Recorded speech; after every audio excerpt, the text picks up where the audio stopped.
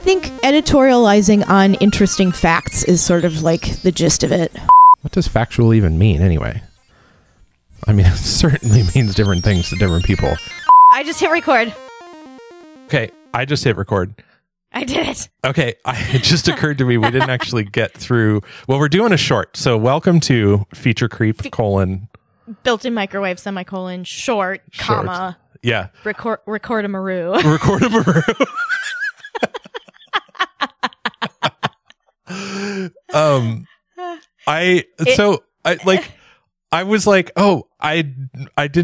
I'm not ready to record because I have a list of topics we could go through, but I'll just read them and we'll pick one off. I'm sure our listeners will enjoy some of the yes, any of the ones that we don't do today under the Record-a-maroo heading. Yeah, so we've got you'll eventually hear them anyway. What's that?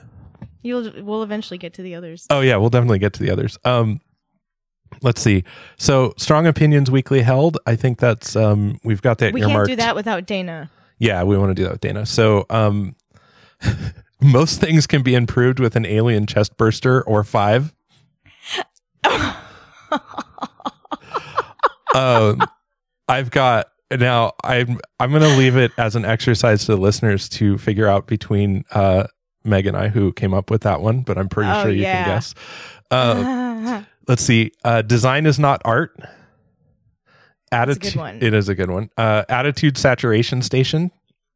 I forget what that one's about. I don't know. It doesn't matter. It's such a good What title. made me think of that? Anyway, go on. Yeah. Be cool or beheaded. A quick look at the death of nobility. That one's going to take a little research, which I'm not sure we're ready for. Well, I've today. been doing research on it, and the research that I've got could fill a short because it turns out that there's not that many noble people who have been beheaded. There's a lot of regular people who have been beheaded. Yes. Not that many noble people, which was a shock to me. I mean, basically, we're talking about, we're essentially talking about French Revolution. Right? Yes, and like in this weird twist of fate, maybe this is what we're talking about. Okay. In this weird twist of fate, so I was reading about the French Revolution. Yeah. Because it started out where I was like, yes, the title's great. Let's do research into nobles who have been beheaded by their subjects and others. And so I was thinking we were going to find a fucking treasure trove. I was like, this is going to turn into like a 12-part series and like it's going to take forever to get through this. No, I can't find anything. I can't find anything salient. Like, there's all kinds of information about there's a list of people who have been beheaded. I think it's in Wiki. There's a list of people. Yeah, on Wikipedia, there's a page called List of People Who Were Beheaded. Yes, and most of the people on that list were not nobility. They were like political or like dissidents and then this led me down the rabbit hole even further to like specifically the French Revolution. Mm-hmm. And I went off on like a tangent with that because I was expecting that to turn up, like a list of people, and it didn't. And I found out that most of the people who were beheaded in the French Revolution were just people whose neighbors narked on them. Yes. Yeah. Like just randomly off of that list of the French Revolution beheadings. Jean-Francois Atouy, he was the hairdresser to Queen Marie Antoinette. Ha. And chopped his head off too. Yeah, like it's just that's amazing. Yeah, okay, so there's one. I mean, there's like, yeah, there's a good one, but yeah, I couldn't. So then I was reading about the French Revolution, which came in handy because I didn't really know hardly anything about it. And then last week, Monday. It wasn't last week. It feels like a week ago. On Monday, I was in class for school, and we were reading a text by this guy Wiggins about fucking ethics. Anyway, his piece relied heavily on a person's presumed knowledge of the French Revolution. And like they never really mentioned in the text from the point that we started reading forward that they were specifically referring to events of the French Revolution when talking about like beneficence and like instrumental harm and all this other stuff. And so, like we were reading in class and all of a sudden it dawns on me like, oh, they're talking about the French Revolution. And so I made margin notes, the ones for everybody else to read, because it's like a group document that we can group edit. And I was like, FYI, this whole text is about the French Revolution, or like the events of the French Revolution, and using those as like a concrete framework for talking about this type of like specific ethical harm. And like, I think that was helpful. And I had to like explain a couple of things about the French Revolution that I just learned that made sense in the framework of that class, because like other people just didn't know about it, and the text doesn't say anything about it, so nobody knew to look anywhere about a thing. Like, it was just like, this is so fucking typical. I was gonna say typical and maddening. Yes, I was like, how is that? Like, I wouldn't have known this, except I just coincidentally was reading about it the other fucking day because of our podcast. Right. And it was, we also talked about like hilarious things with the trolley problem. That's funny. Oh man, context is so important.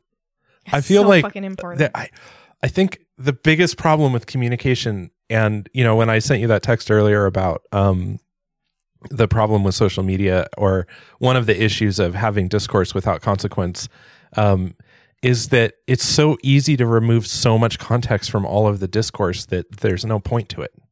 Yes, it becomes meaningless. You're having a conversation with somebody, and yes, the words have the same meanings, but the context is so different that you have no ground for communicate. Like, there's no common ground to communicate on. I know. Immanentize the eschaton. Exactly. Yeah. Oh God. Oh man. Yeah, it's so funny. Like, we were talking about the trolley problem. Yeah, and then today we were talking about the trolley problem, and I'm excited to do another podcast about that. Did you watch any of that video? Yes, I did. Yeah.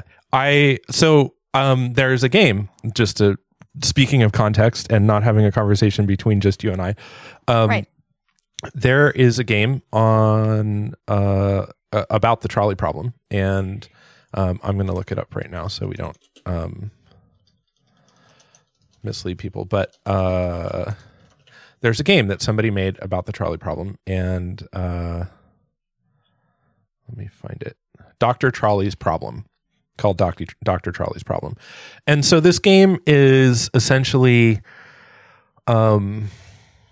here's the little blurb from Steam. So this is Dr. Trolley's Problem on Steam, and It says Dr. Trolley's Problem brings the classic philosophical quandaries of the trolley problem to life and asks you to make a life or death decision on the fly. Explore your moral fiber in ways you never imagined or asked for. Or asked for. Yeah. The or asked for is the crucial point. Yes, exactly. Like, the way that the trolley problem is presented to people reminds me of the movie Saw, where it's like, you wake up, you're in a room, there's 5 people on one side, there's one person on another, you're in a trolley, you've got to kill someone. Right. It's like, It's just like torture porn. Like, what? I don't understand Yes. I don't understand the context of this question. Like, why does anyone have to die? Like, and this is supposed to be a model for other less unpleasant, like, decision-making processes that we have to, like, it just, the way it's presented is horrible. And everybody outside of philosophy is like, this is terrible and stupid. And everybody in philosophy is like, but what would you answer though? Right. As if it's like, this is a real image problem. This whole like utilitarianism has a real image problem. And I think that watching that person play the game on YouTube, so I'd randomly stumbled across this YouTube video of the game, and this guy basically playing it, like many YouTube videos are now of people playing video games. And he immediately kind of lands on the issue with both the trolley problem and especially the implementation in the video game. And so he kind of just immediately is like, well, here's how his reasoning goes. If all things being equal, there's 2 people standing on the tracks. One on the tracks where the trolley's going to go if I don't pull the lever, and one on the tracks where if I do pull the lever, the trolley's going to go. Then he's always going to let it run over the person who's standing on the tracks where the trolley's going to go. Because from his point of view, that the other action is murder, because in one instance, you were like, that guy's standing in front of a trolley. What an idiot, and he gets run over. And the other instance is like, that guy was standing on some tracks where the trolley was not going to go, and then I made the trolley go there and run him over. Right.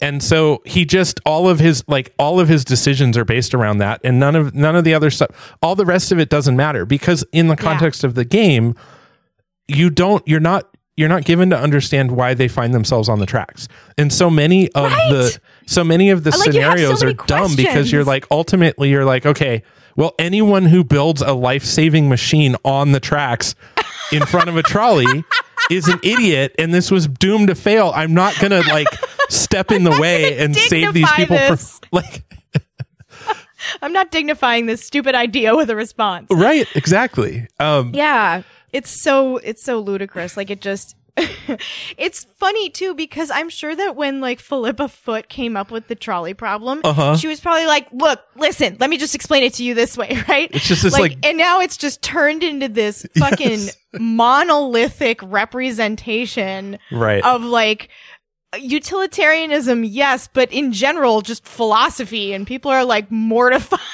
So ostensibly, the trolley problem is about moral and ethical decisions, but really, it's why we can't have nice things, because really, it's just about the idea that we can never use analogies because people will always take them too far. Yeah, people will always take them too far. I wish that I had a fun analogy off the top of my head that we could just spiral into the abyss right now. Yeah, well, I think we've done pretty good there anyway. We started with Death of Nobility and quickly shunted off to trolley problem discussion. So this one article we were reading, or not article, it was a philosophical text about utilitarianism, is like the only people who think this way are psychopaths. Like, the only person who would be willing to look at the scenario of one person or five people got to pull that lever and would do it by rationally assessing the situation would by definition be a psycho. Right. Like, the only person who'd be like, well, I mean, logic would dictate that I pull that lever. You'd be like, what? Yes, right. Why would you even... Like, who would even be in this? Why aren't you asking who's fucking responsible for this horrid scenario? Like, right. It's kind of funny. It's, and then, like we were talking in class today about how, putting people in a moral gray area causes like twofold harm, because like, for example, I can be like, listen, you didn't ask to be in this situation. I created this situation, but now in order to get out, you're going to have to do something extremely immoral and unpleasant for you that you're going to have to live with after the scenario is over. Right? And so this discussion has not been in the context of the trolley problem at all. It's been in the context of like what Nazis did to Jewish people to make them turn on each other to get some form of privilege within the camp, right? Like, if you are willing to be shitty to other people, I'll be less shitty to you. But it's worse in the long run because you're going to have to live with the fact that you were like super shitty to people. And in addition to being a victim, you were also a perpetrator. Right. And so like we were talking about that, but like nobody ever turns around then with that and goes, but isn't that exactly like the trolley problem? Right. Which is what I'm totally going to bring up next time when we meet again. Like, you guys, this is just the trolley problem from a remote perspective. Right. Like, asking anybody to be the decider once presented with the trolley problem, you're asking someone to basically put themselves in a moral gray area in a situation they didn't create. Right. And perpetrate further harm on people just to get out of it. So it does sound like something that only a psychopath would propose, right? Right. Like, what kind of a psycho uses this the example? Yes. God. It's so funny. I feel like I feel like it's really unusual for like people inside to be capable of existing inside and outside of in groups. Like, it's kind of hilarious to be able to understand the philosophical arguments and make them myself, but then turn to people who are not in philosophy like, look, this shit's crazy. Yes, right. So we're starting there with that. Yeah, yes, this is crazy, but set that aside for a second. Like, philosophy has an optics problem. It really does. Yeah. No question. Maybe I've found my calling, right? Like, there's super, like, next to no philosophical research or writing that's been done on harm reduction. And I'm like, well, there's my bread and butter right there. And then there's also like I don't know. I think it's kind of criminal that we don't better educate people in philosophy, because it kind of solves a bunch of upstream problems, or solves a bunch of problems upstream from them that like we chase down individually one by one later on in life. And it's like, well, if you would just teach people some critical thinking skills, that would solve a bunch of these problems. Right. So yeah. And I'm like, well, but it's also inscrutable and like unapproachable, and it's all written by people who are just referencing somebody else who is referencing somebody else who is referencing somebody else who is referencing somebody else, and it's like you're trapped in that reiterator problem. Right. Problem. The problem. The problem is reiteration. Yes. But there's so many, like, here's the thing, right? If philosophy is supposed to be about sharing ideas and like trying to get closer and closer to some approximation of the truth and like figure out what truth even is and what does it all mean and all that shit, don't you think that the work that you do in coming up with those ideas should be transferable to other people in order to make it worth it? Like, if the whole goal is having good ideas, wouldn't you want more people to be involved in that? Yeah. Anyway, philosophy fails at that, I think. Yes. Yeah. Well, I'm going to do something about it. God damn it. Yeah. Good. You should. Strap in, everybody. I'm just going to tell you everything I know about philosophy starting now. Okay, go. How boring would that be? I know nothing. I know you thought this podcast was about art and design, and now that you're here and you're trapped, there's this sort of gray area that we'd like to explore with you. If we had said that it was about philosophy, you never would have acquiesced. You never would have gotten to this point. You would have been like, this sounds like some tricky way to get me involved in the trolley problem, which in fact it was, as evidenced by the fact that our most popular podcast episode is the one about the trolley problem. But as soon as people realize it's about the trolley problem, they just stop listening. Yeah. Yeah. Yeah. See? It's pretty hilarious. It gets so many clicks. And then as soon as like 10 seconds in, they're like, nope. Right. This isn't about somebody dying. This is about philosophy. Right. So yeah, nobles getting their heads chopped off, the trolley problem. Mm-hmm. What else? Design is not art. Design is not art. Yeah. Attitude saturation station we mentioned. Right. Unresolved mysteries of the Pacific Deep. I forget how that one came up. I think that was about what fell off the boat. Oh, yes. Yes, that's right. So to add a little bit of context, we took a sailing trip one time. And 1 year ago. 1 year ago. And a mutual friend of ours was on the boat. And that person may or may not have been drinking more than they probably needed to, considering the context of where they were drinking. And as we had docked the boat and we were exiting the boat, that person spilled the contents of Meg's purse over the side of the boat, which I should say onto the side of the boat. And something made it into the water, which we all heard a loud kasploosh. And some gurgling. We saw something plummet to the deep bottom. Yes, and light glinted off of it, which to me, like, it looked like a reflective surface. Right. Like foil or... Yeah. I don't know. Yeah, I don't know either. And we don't know because everything that we could think of was accounted for. Yes. My keys, my phone, my planner, So... I don't think there's anything else in there. My keys, my phone, my planner, my wallet. It was all there. Yeah. It was all there. And so I was like, what could that have been that just sank into the depths? Yeah. Into the abyss. We don't know. We'll never know. We'll never know. Unresolved mysteries of the Pacific Deep.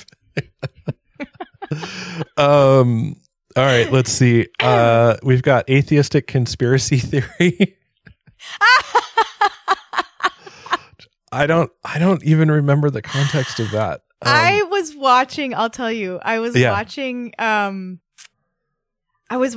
documentary and it was about evangelicals in America. It was I was going to say Deutsche. It's German documentary about evangelicals in America. And that was when the reason I thought of the title is because I was watching this woman who I mentioned to you got 2 PhDs, one in archaeology and one in like... Oh, yes. evolutionary biology, I Yes, think. yeah. Only so that as an authority on those subjects, she would be taken seriously when she debunked those subjects and said that any worldview that's not biblical is a lie. And she called like evolution like an atheistic conspiracy. And That's right. I thought that was so funny because like most people do not have the compunction to get a PhD. They certainly don't have the compunction to get 2, and nobody ever gets 2 PhDs just to turn around and say, I have insider knowledge. All of this is bullshit. Yes, right. It's fucking crazy. Like, I was like stunned by this woman. Oh, it was amazing. So I think that's what it was. There were some very like funny lines from that. I can go back and watch it again and like actually do some like quick research on it so that we could have a whole episode about it. It was really good. That sounds awesome. I think that kind of highlights some of the issues about, speaking of optics, like general understanding of academia and the way PhDs and doctorates work and how fields of science and study are pursued, because it's it's just because she has those things doesn't make her an authority. It makes her someone who, I mean, in a way, like you can't argue that. I mean, I don't know where she got her doctorates from. That also has weight. And also, you know, what did she publish? And in order to have those PhDs, she probably published papers. What did she publish and what did she have to say on the topic? Right. You know, versus now what she's saying now, like those things matter. Context is important. But anyway, so moving on. So we've got what you don't know about this fake money might be killing you. Listen until the very end to find out. That's super funny. Yeah, I'd thought about maybe like 1 month we should do all the titles that are just like awful clickbait, where it's like, you know, this one thing might be killing you right now. Click to find out, you know.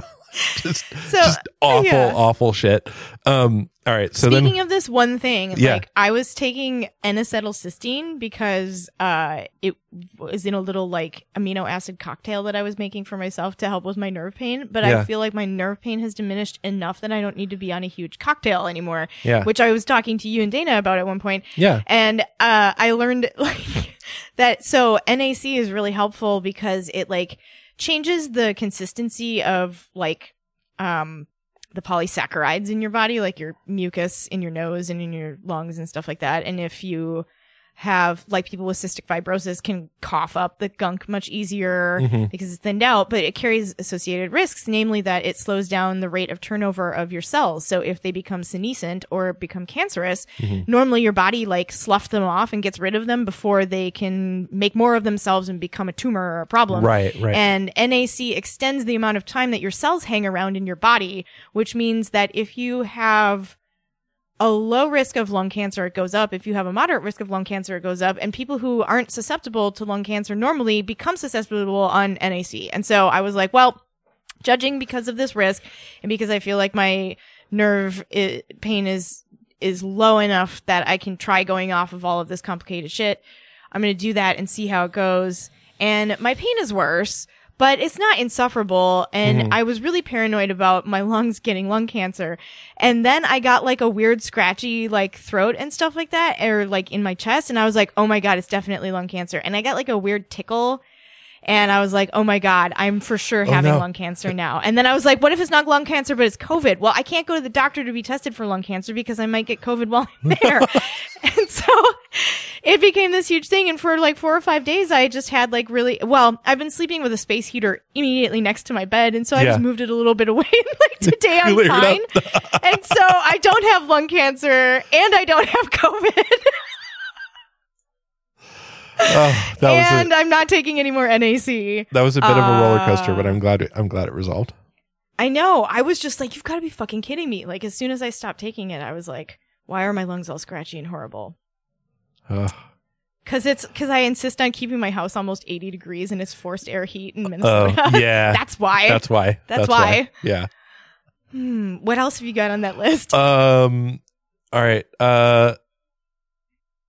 This one's a good one, but I don't think I'm ready to do it. Stream of consciousness, single sentence synopses of famous movies. Oh, that's so good. I've got Flirting with Disaster. That's a good one. That's a good one. Let's see. Oh, we've got a book idea. How to Parent a Childless Adult's Perspective. Yes. Yes. Oh my God. There are some philosophers who are anti-natalist who are like, the harm perpetrated by forcing people to exist as a result of giving birth to them is unconscionable, and sentient beings just should stop procreating entirely. Right. And I got the book. I got like the seminal book on this from a particular author, and I'm totally going to read it. Yeah. When I should be reading like a sign reading, I'm be like, hang on, I'm just going to go off on this tangent for a second. Right. That's awesome. Yeah, I feel like this book title should go in the series we're going to write called You Know What You Should Do. Yeah, what is it? Well, you know what you should do. And so like this book title, How to Parent a Childless Adult Perspective, is definitely a good contender for that series of books. It's basically a bunch of books that tell other people how they should be. I love this. It's a self-help series. It's a self-help series, or it's a let me help you kind of series. Help me help you. It's the sort of series where on the back it talks about the author saying something in the realm of like, if other people would just do what I say, I'd have a much better time in life, or something like that. We can interview my parents. There you go. They can ghostwrite this book for us. Do you think they listen to this podcast? Absolutely not. They don't even know how to like get on the internet. Yeah, I've wondered if my family listens to this podcast, because my brother knows about it. Which means that he could and probably would tell my dad if he found a reason to say that. I don't know. Anyway. Oh, okay. Sorry. Okay. All right. After book ideas, we've got. So this comes up a lot, apparently. This one is, we told you somebody was going to die. Because it's just like all roads lead back to the trolley problem. And then after that, I've got Holy Shit, Pope Poops. Oh, yeah. That one is about the pornographic bathroom in the Papal Chambers, or in the Papal Residency. Yeah, in the Vatican. In the Vatican. Amazing. I had the alternate title for that one was Palpal Poops.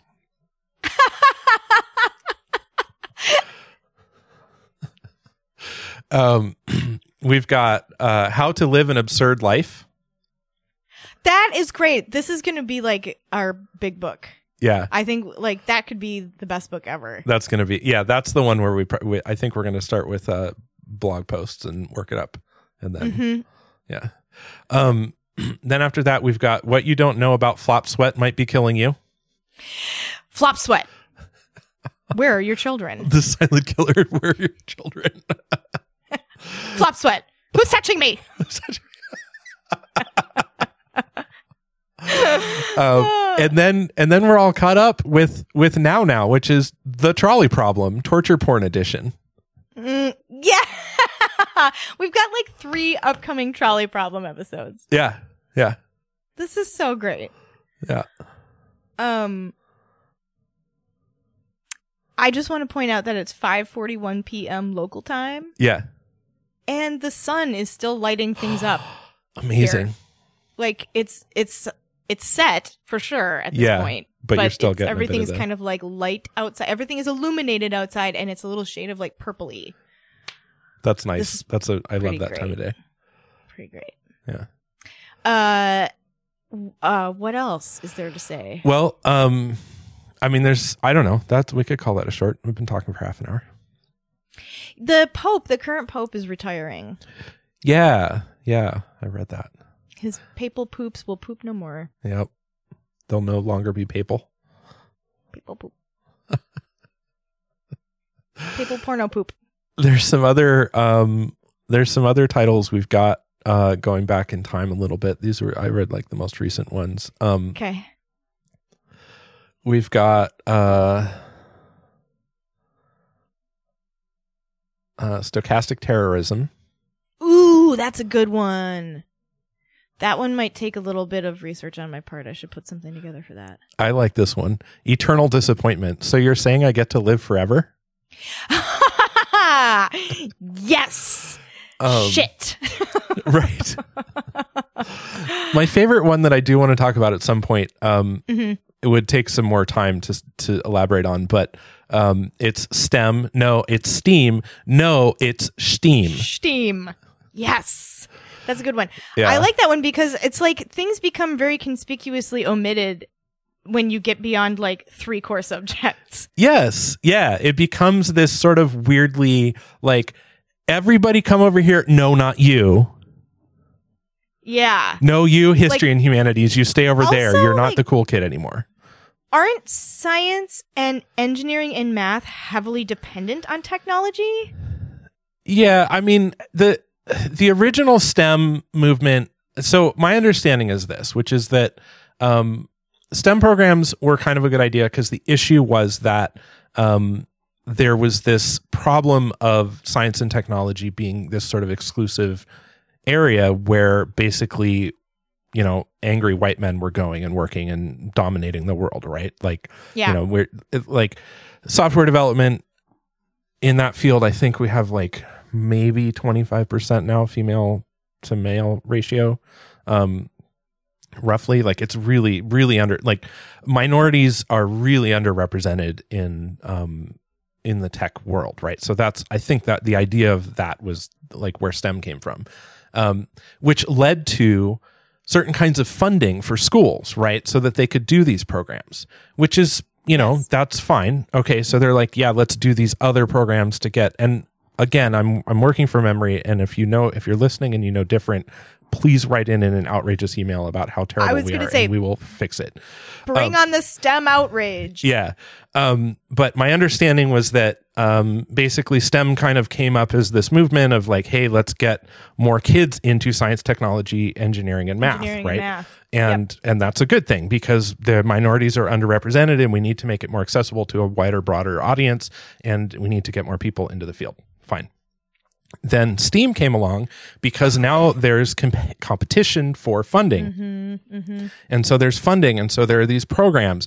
And all of a sudden, the art programs that are historically always underfunded and fucked were like, what the fuck? You're like excluding us from something that we think is valuable. And it's arguably valuable. I don't disagree that art is important and should be part of education. And so for art programs to survive, they lobbied and tried to get themselves included. And so STEM became STEAM. And that's where I kind of got to the point where I start making the joke about how it should be STEAM, because if you're not going to fucking teach history, what's the fucking point of it? Like we're already living in, like, we're just maybe coming out of like a resurgence of Nazism in the US, like a country that was like opposed to fascism and like all of that bullshit that came with Hitler, like not that long ago. Right. And we can talk about all of that in the episode on stochastic terrorism. Yes, exactly. So anyway, that's the STEM shtick. In a nutshell, not very well supported. Anyway, I think I'm just going to call it and say, hey, let's let people know how they can get a hold of us. So if you guys want to email Dana. Email our butts at. Yeah, so Dana, DANA, at fcbm.io. That's the best way to get a hold of us. I know we're on Twitter and Instagram, and if you follow us on there, good for you. We don't care. Social media is dumb. Email is amazing. Social media is fine. No, seriously, like however works for you. If you have our number, give us a call. Send us a text message. But email is fantastic because then Dana will be able to see it, and then she'll be able to direct you to the correct department if you have questions or complaints. So to the department that won't bite your face off. Right. Exactly. Or poop in your bed. Or mail you palpable poops when you least expect it. Oh, man. All right. Do we need to do a color of the day? I mean, I know we just kind of cram those into everything these days. We can do a color of the day. There's no reason not to. Okay. let me find the color for today. All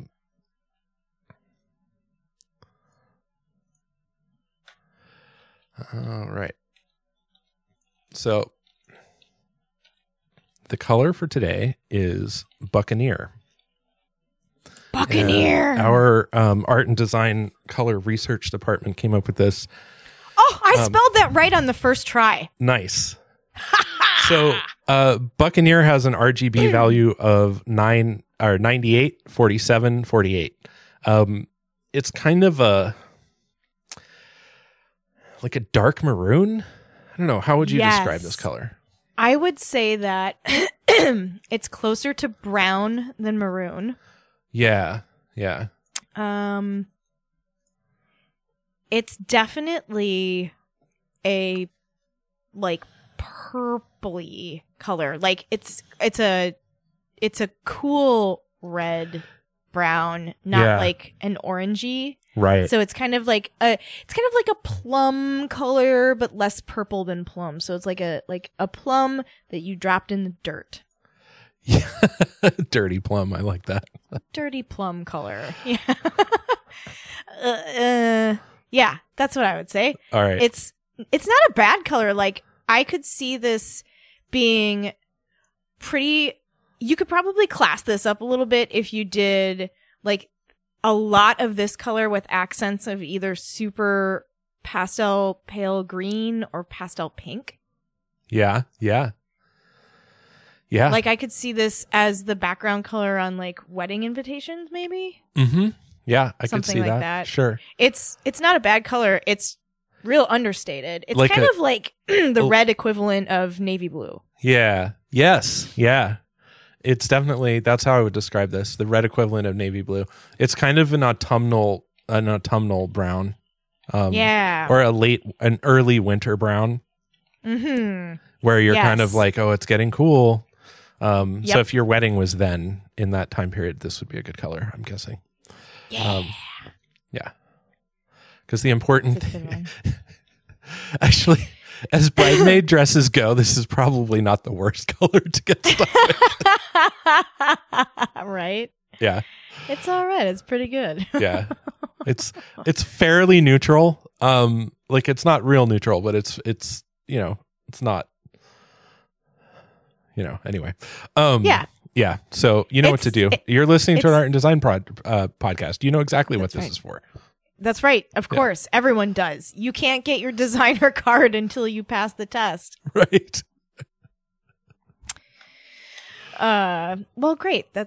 We have a color of the day. Look, we sneeze and colors of the day come out. That's right. Yeah. Well, we do have a whole research department devoted to it, but we'll just take credit for it. Yes. Yeah. Because fuck those guys. They know what they did. Those peons. They know what they did. Those peons. Yeah. They should just be grateful to be able to intern on such an amazing show. Don't you dare try to unionize. Right. Now, where's my rent? Exactly. Yeah. Okay. All right. All right. Okay. Wash your hands. Wear a mask. Oh, don't be a dick. Don't be a dick.